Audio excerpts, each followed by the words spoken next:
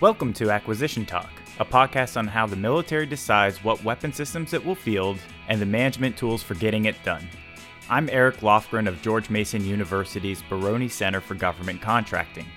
If you enjoy this podcast, be sure to share it with your colleagues and get more content by subscribing to my blog at acquisitiontalk.com. Thanks for listening.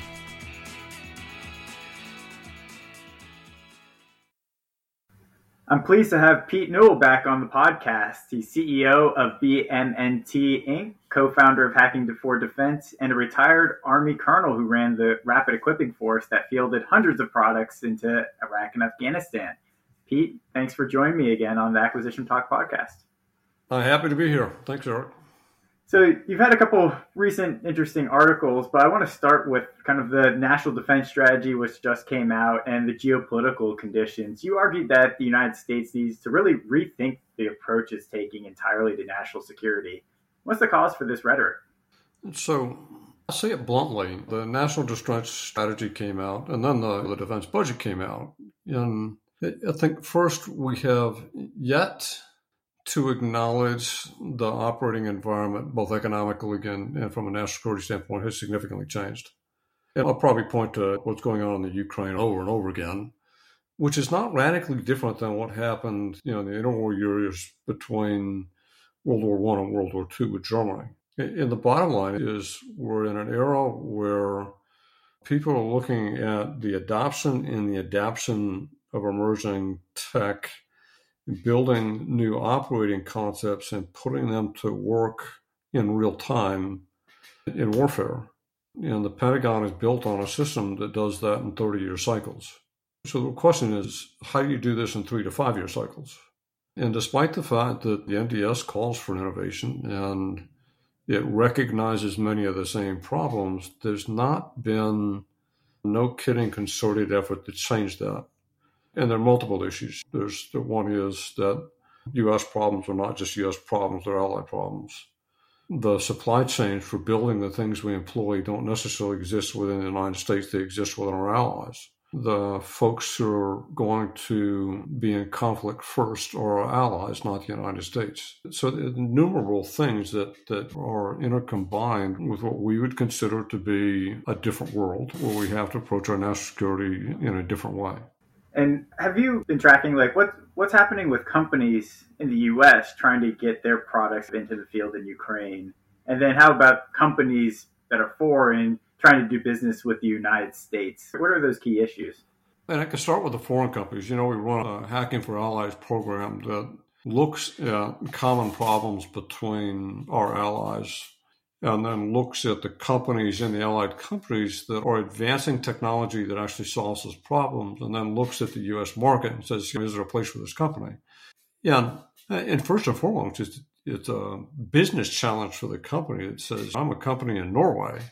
What's it going to take for me to do business in the United States? I'm a Norwegian company. I'm just not going to get a contract direct through an SBIR with the United States government. Or I'm not ready to do a contract. I need investor dollars. I need to build a better company. And I think, over and over again, I look at people and say that the problem with the way the government approaches this is not necessarily about getting government investment dollars to field a widget. It's about building a better company to build a better technology that can survive and scale. So we look at this allied program as, first and foremost, about building better companies, and then building the business case for that company actually doing business in the United States successfully. And then obviously, then there are all those barriers of, if you think it's hard for a U.S. company to get past security issues and classification issues and contract issues and issue after issue after issue, imagine what it's like to do it from a third country. It's almost impossible. Where they are successful is when there is a commercial reason for extending that company into the United States, then it becomes much easier, because you're talking about a U.S. entity doing business in the United States. The Buy America and some of the other rules that have been put in place to protect U.S. businesses in many cases have been misused or misunderstood or misinterpreted, that are also preventing perfectly legitimate companies from countries that we have bilateral agreements with from getting excited about doing business in the United States. So there's just a plethora of issues with the allied side of the technology. For companies in the United States, it's still, I applaud the work that AFWERX and many others did in opening up SBIR to more companies and get more money to them. That did not fix the FAR-based contracts that companies have to get to scale. It just created more volume against that impenetrable wall. We still haven't figured out what the program of record is for something that's not a program of record. So how do you sustain the development and deployment of something for 3 to 5 years that's not going to be a 30-year program? How do you do DOTML PF? How do we train, equip, and do that? How do we do that in 6 months instead of 6 years? All those things that are getting in the way. We just can't seem to get out of our own way with the current system. I'd say we have all these people who have been given jobs related to compliance, and nobody's willing to look at them and say, we want you to be barely compliant. Stop trying to perfect compliance and prevent people from moving forward.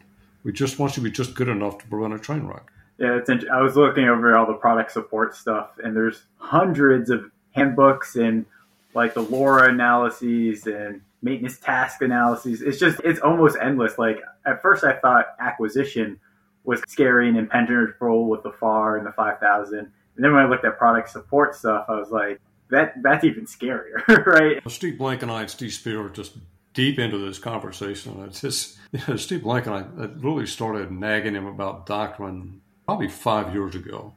And after 2 years of it, he finally figured out what I was saying. But the three of us has really dug into this concept of why do we need a doctrine for producing new capabilities and new operating concepts at speed and scale, which means I can do it fast enough that I can scale it far enough to actually have an impact when I need to. Putting a Band-Aid on the current PBE system is not the answer to doing that. But this isn't and should not be construed as a replacement for the current system. The current system is inadequate to do what we need it to do by itself. And simply trying to put Band-Aids on it is not going to create an end-to-end seamless pipeline that delivers capabilities at the speed we need it. Is it possible to reform large institutions, or do you really have to build something new based on new paradigms or technologies, go around that system? What's your view? When's the last time the DoD, the last great reformation? You could say Goldwater. Yeah. So in many cases, I'll tell you, the Pentagon is too transient. The generals and the leadership and the political leadership comes and goes fairly rapidly. So the idea that the Pentagon is going to create a massive change on its own is probably far-fetched. And I don't want to say it's a bridge too far. It's the wrong ask. The idea that Congress will probably have to drive that change. So whatever the Packard, there were substantial commissions that were put together and lots of hearings and lots of discussion before Goldwater and Nichols became a thing. We probably need to kick that process off, or at least have an honest discussion about whether it is time to reform the Pentagon, its structure and its outputs, to ensure that we are doing both, delivering capabilities rapidly at scale and delivering long-term capabilities using the resources as best we can for the United States. It's not either or. We have to do both. But I don't think the system has acknowledged that both are equally important. Yeah, we had the Weapon Systems Acquisition Reform Act in 2009, which maybe went in the wrong direction, really focusing on cost growth and risk reduction. And then we had 30 years after Goldwater, there was those series of hearings that led to the 2016 NDAA, middle tier of acquisition, the revitalization of other transactions. But I feel like you're saying something like those were smaller efforts. It wasn't like a Packard Commission Goldwater. But there's also the issue of, okay, it needs to come from Congress, but who's really driving that? Because it's not like constituents are like super involved and really are going to be like voting on this issue. How do you get that groundswell? I think I've spent innumerable hours with members of Congress, having personally talked to Mike Rogers, Adam Smith, and a number of others that are on the House and some on the Appropriations Committee. I think there is a sense that the dollars being put against innovation aren't necessarily achieving innovation and capabilities that in the manner we need to. And obviously the big boogeyman is competition with China. But I think they're also recognizing, quite surprisingly, how fast the Ukrainians found new operating concepts and applied technologies and implemented them to the utter dismay of the Russians. That's probably more of the future than it has been of the past. So you can't look at those two and say, we're in the right place. You just don't come to that conclusion. I think I come back to that compliance thing, as you said, and the risk reduction only reduces the risk of program failure. It does not reduce the risk on the battlefield. In fact, every delay that you go through in delivering something increases the risk to a warfighter on the battlefield. And it's catastrophic on the battlefield when you don't deliver the right capability on time. We haven't created a profession that does that. I can look at all of the innovation platforms out there and the people that were involved in them. And it's not that I have an axe to grind over the demise of REF, but the demise of REF was just a catastrophic screw-up on the Army's part.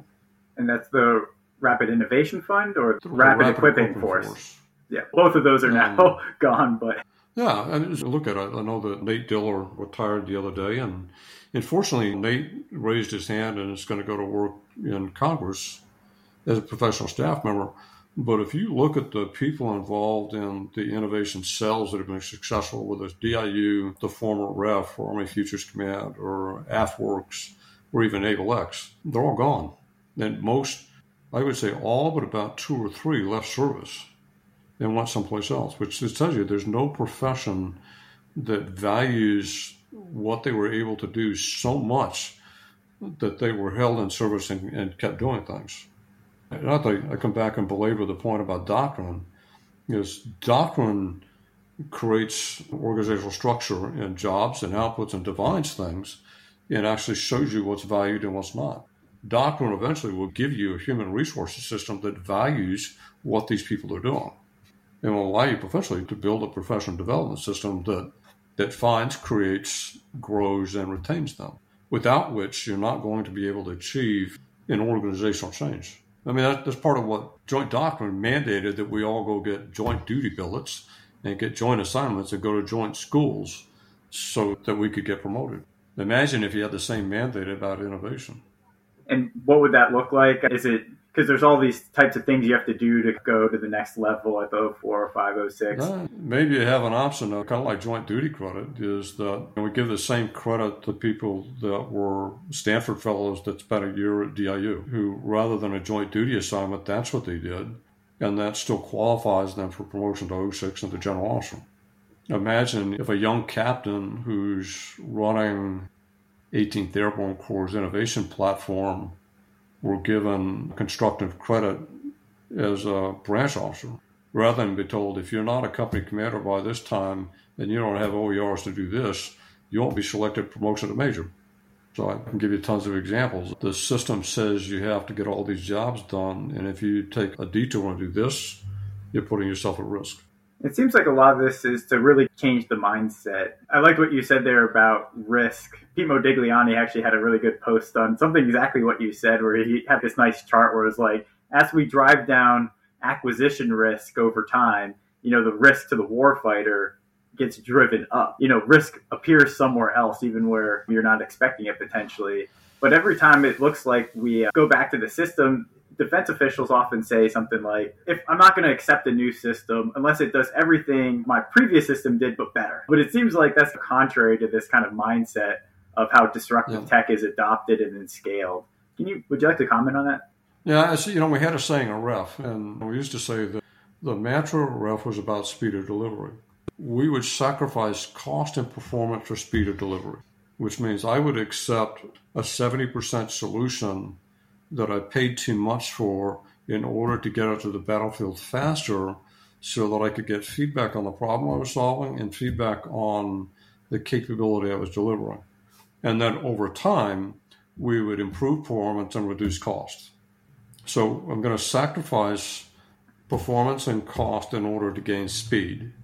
And then I'm going to use what I learned to improve performance and drive costs down.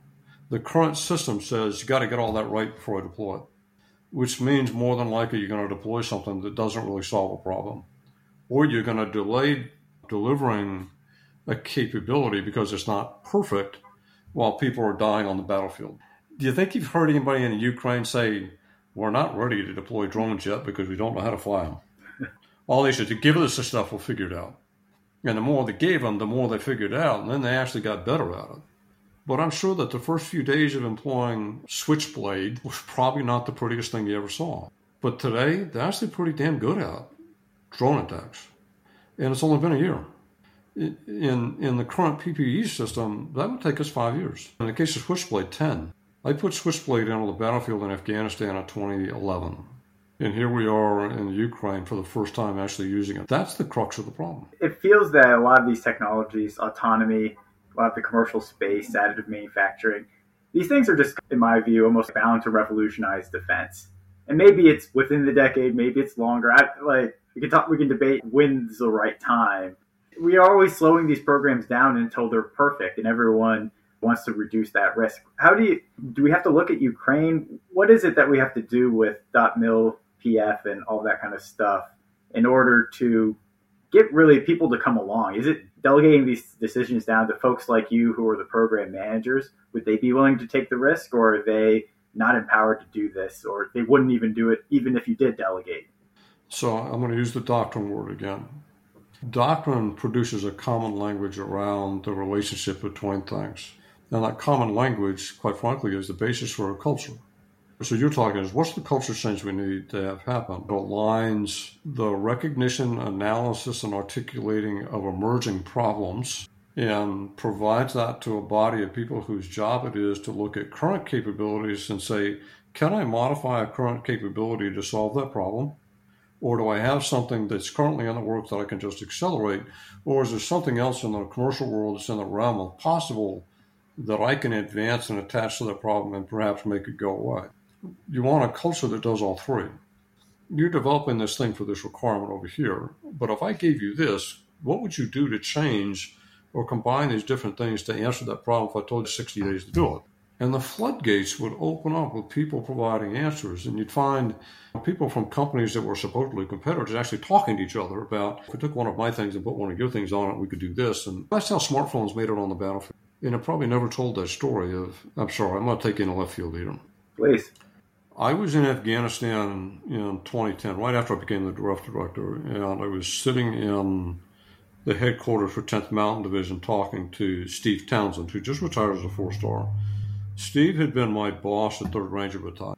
And I went to see Steve because I could have an honest conversation about things that were going on. And he literally poked me in the chest on the way in the door. And apparently, a couple of nights before I got there, 2 Navy corpsmen were killed in a fratricide. There was a combat outpost that was attacked, and the corpsmen were trying to move to the combat outpost and were mistaken for the Taliban, who were also attacking and were killed in the process. And Steve, in his frustration, he picked up his phone and he says, why is it I can pick up a phone like this and I can tell you exactly where every one of my Afghani counterparts are, and I can pick up a Blue Force tracker and I can tell where every vehicle is. Why the hell can't I figure out where my people are so that this doesn't happen anymore?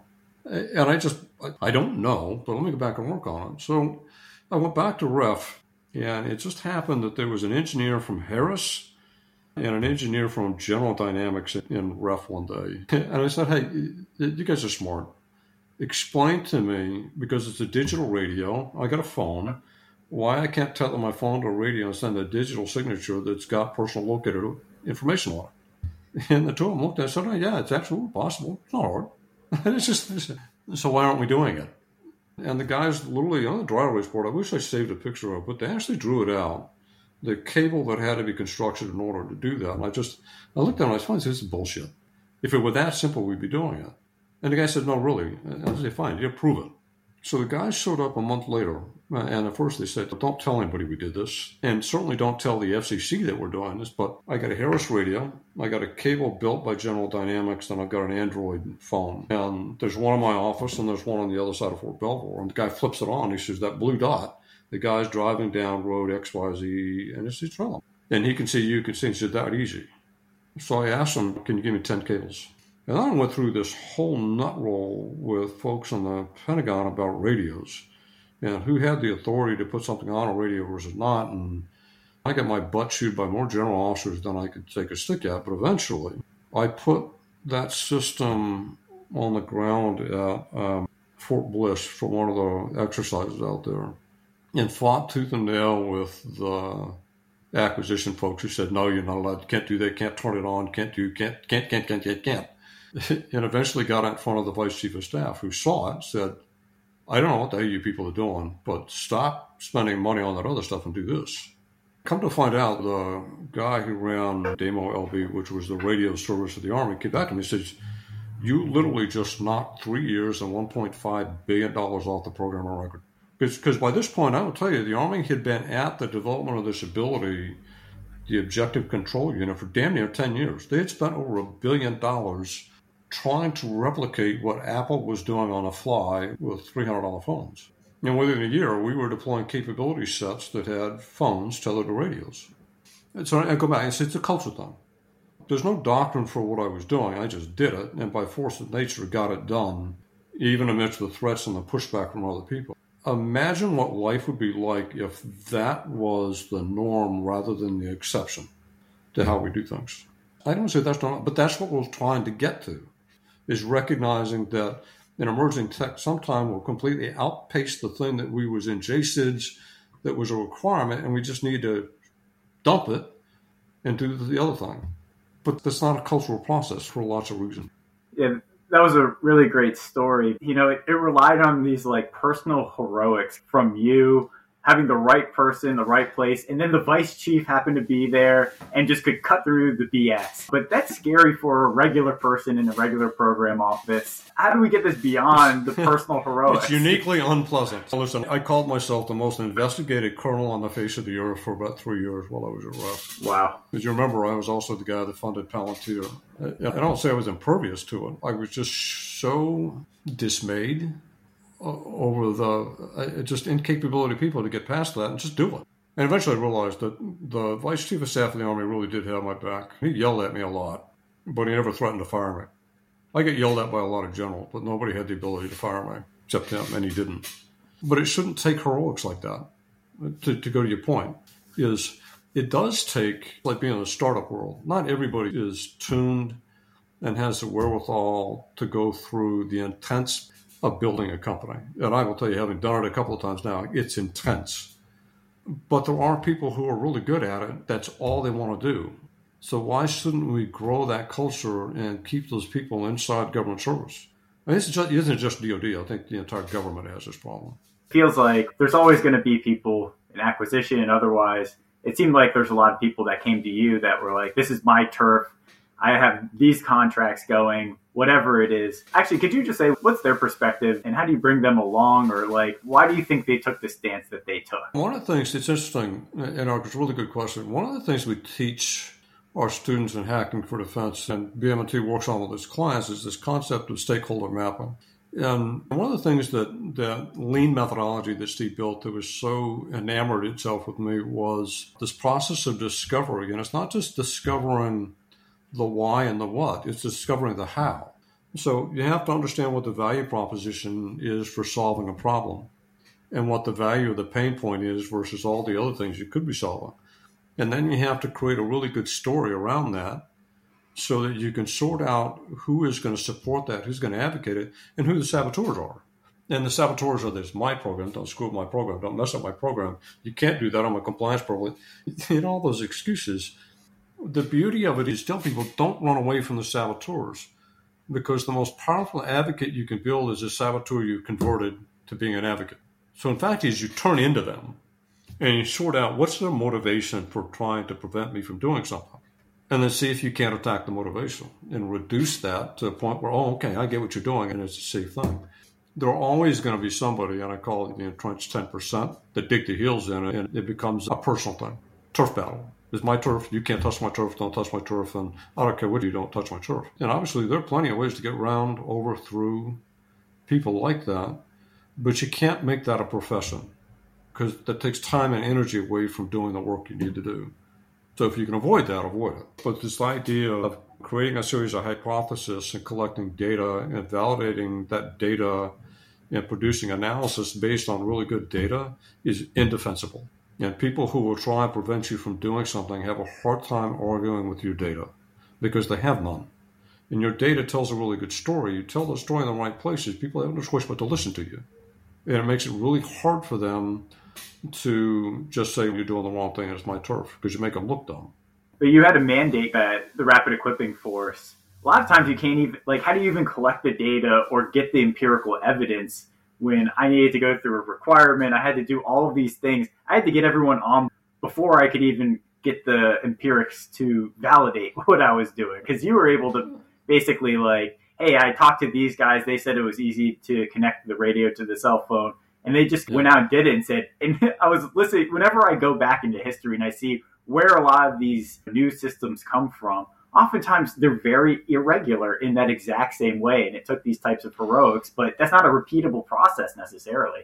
The process is certainly repeatable. I would say the heroics are dependent on social connections. So I don't think venture capital in Silicon Valley is built on heroics. You have the heroics of people who start companies and suffer through growing them and the risk. And you have the heroics of investors who take the risk. But you can't tell me that's not a repeatable process because they repeat it over and over. So they're harnessing the heroics inside a set of norms and networks and things like that.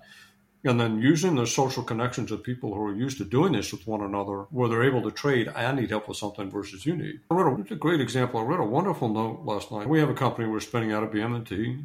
It's an AI company. This year is the absolute worst year to raise money. But there are people coming to this company and helping them. And one of these comments was, the CEO of the company looked at a guy who was helping to connect them with investors. And he said, why are you spending so much time helping us? And the guy said, first and foremost, you got a great product and I like the idea. He goes, but even more importantly, I owe the team at BM&T so much for the time they spent with me over the last 3 years. So trading on that personal collateral that you've earned from people actually to do hard things. But you have to be able to work with people in an environment that do hard things to earn that collateral to be able to use it. And I have no doubt that you went back to the same people over and over again when you were trying to get stuff done, because you trusted them and they trusted you, and you were able to get things done. And I come back to this doctrine thing again. We need to create that culture so it's not ad hoc, it's not heroic, and it's not fleeting as the people disappear and run away. We need to do it intentionally. We want to create this social connection around doing this really hard work with a set of guidelines and a set of rules that works. And we want them to do it over and over again and repeat it and grow and get better at it. So it's a permanent part of the national security system, not a passing thought whenever there's a war going on. Whenever I look at the program planning and milestone acquisition process, it's all about, I see process on a program, but I see the process for the sake of the process. But I don't see people literally I don't see people or relationships or networks anywhere in that, right? You kind of have to decompose whose functional job is this, and they're there for 2 years, and they just hand it off in a piecemeal fashion. Everyone touches the elephant. No one owns or is really responsible for the elephant. Does that make sense? Yeah, it does. And I'll take it one step further. Nobody says when you're getting hired to be a PM or something is, how good's your network? Can you prove that you have a network that expands beyond just the military and you touch these other? That's not a grading point. But if I'm hiring the CEO of my next company, it's a grading point. So it comes back to is how do we create an environment where we're not just encouraging people, but we're actually grading them.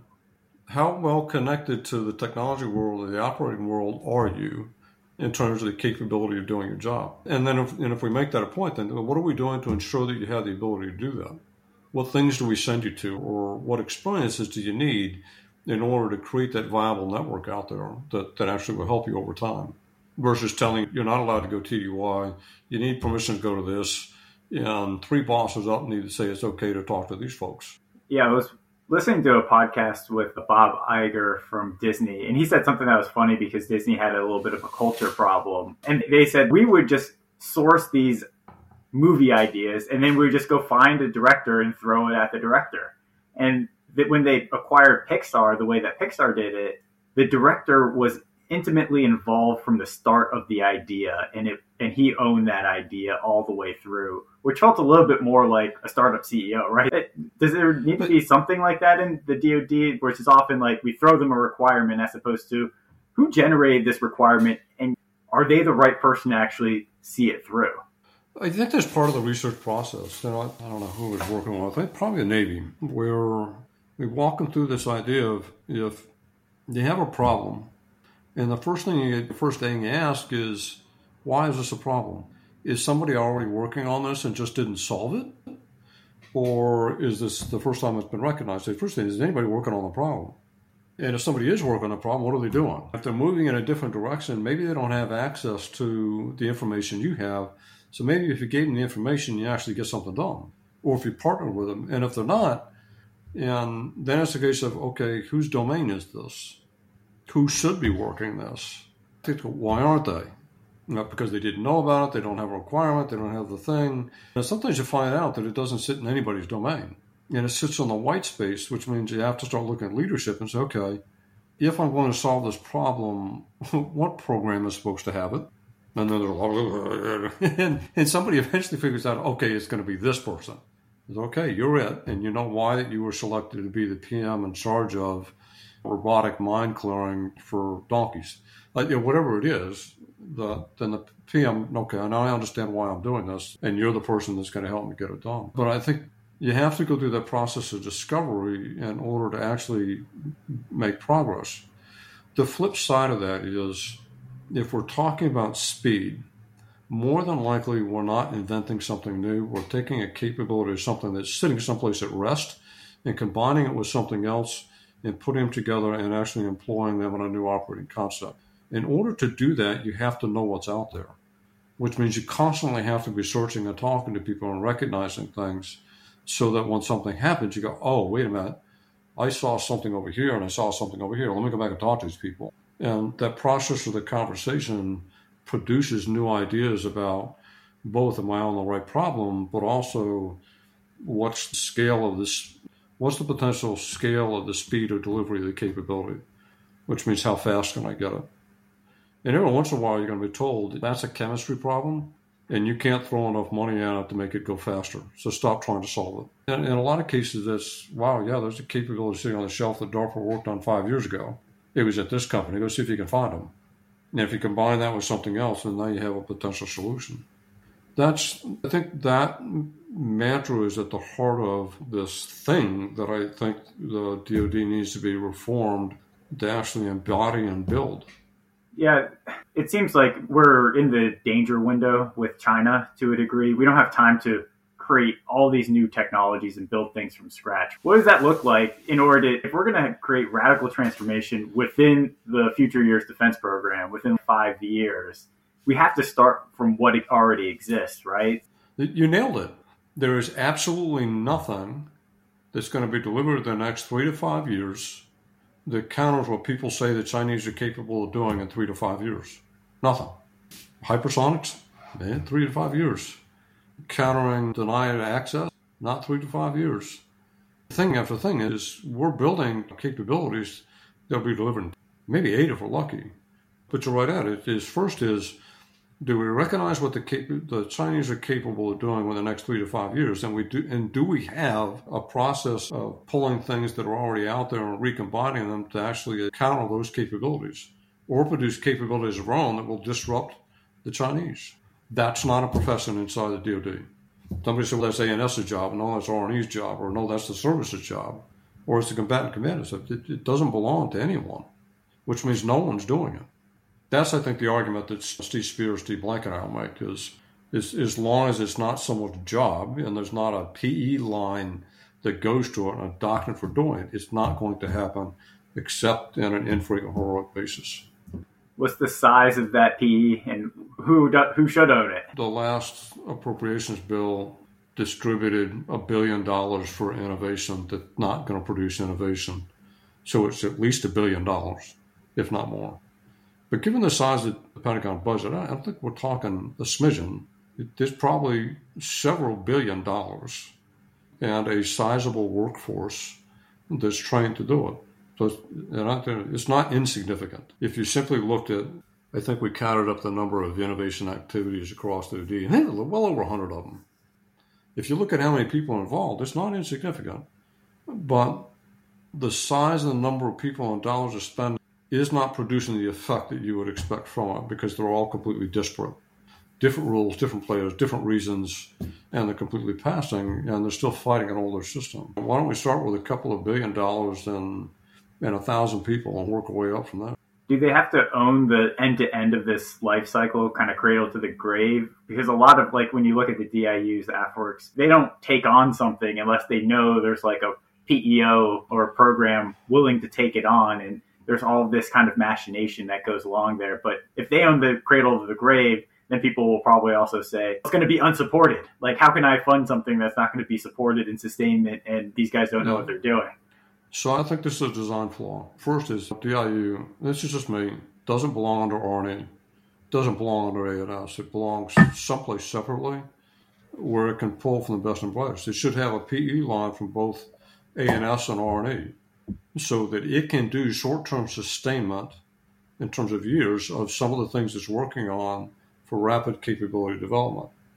So I hate to bring up REF over and over again. God bless the guys who designed it. They did a beautiful job. It had its own PE line that provided O&M, procurement dollars, and a smidgen of RDT&E that was mostly test and evaluate, and had all that authority. But we also had the ability to sustain, not just for short term, but for years, some of the things we put on the battlefield that did not fit neatly into a program of record. And even when I tried to transition something from REF to a program of record, I paid for the first 2 years of sustainment, which would allow the program to actually palm for the money they needed to take over that capability. Undeveloped, I think, is the concept of how we do transition from the DIUs, from AFWERX and NavalX to programs of record. And right now, it's DIU trying to push things in rather than the system trying to pull things out of DIU, because the money and the contracts and the job, they're not set up that way. So I think that also falls in this category of, if I were to do it, how it would be done differently. Any other thoughts on how you would organize to make sure within the next 5 years we get a radical transformation? I could start with, I hate that I keep saying, the record of a need for a substantial study or discovery or something by Congress that goes past mere studies, but is actually, no kidding, we are going to do something. The question is what? We need to get to the we are going to do something, not what should we do. We studied it to death, and there are enough of us experts out here that can talk ad nauseum about what this should be, but we actually need to get to the point of we committed to actually doing something in the next couple of years. That's step one. Two is we need to look at the ones that are successful today and ask them what can be done to free them up to do more. I know that Mike Madsen and the folks at DIU, or Casey Plew and NavalX and whoever took over AFWERX, they can talk ad nauseum about what could be done if they were just given the authority and the access and the funding to do it. And I think that those are easy to me. We need to get past the fiefdoms and really free them up to work wherever they need to work versus saying you can only do this over here.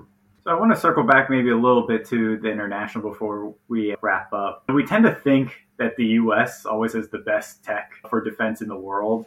Have you seen that? Yeah, I wanted to ask you that. Is the U.S. in fact behind in some respects other nations? Would that alarm us and maybe get us to act in the way you're suggesting? Yeah, I think I've been fortunate to spend time in a lot of the allied startup cultures. I sat on a board for a company in Canada, and I learned a lot about just how friendly the government of Canada is to building startups. Our time with the Norwegians in ACRON for Allies program has been fantastic.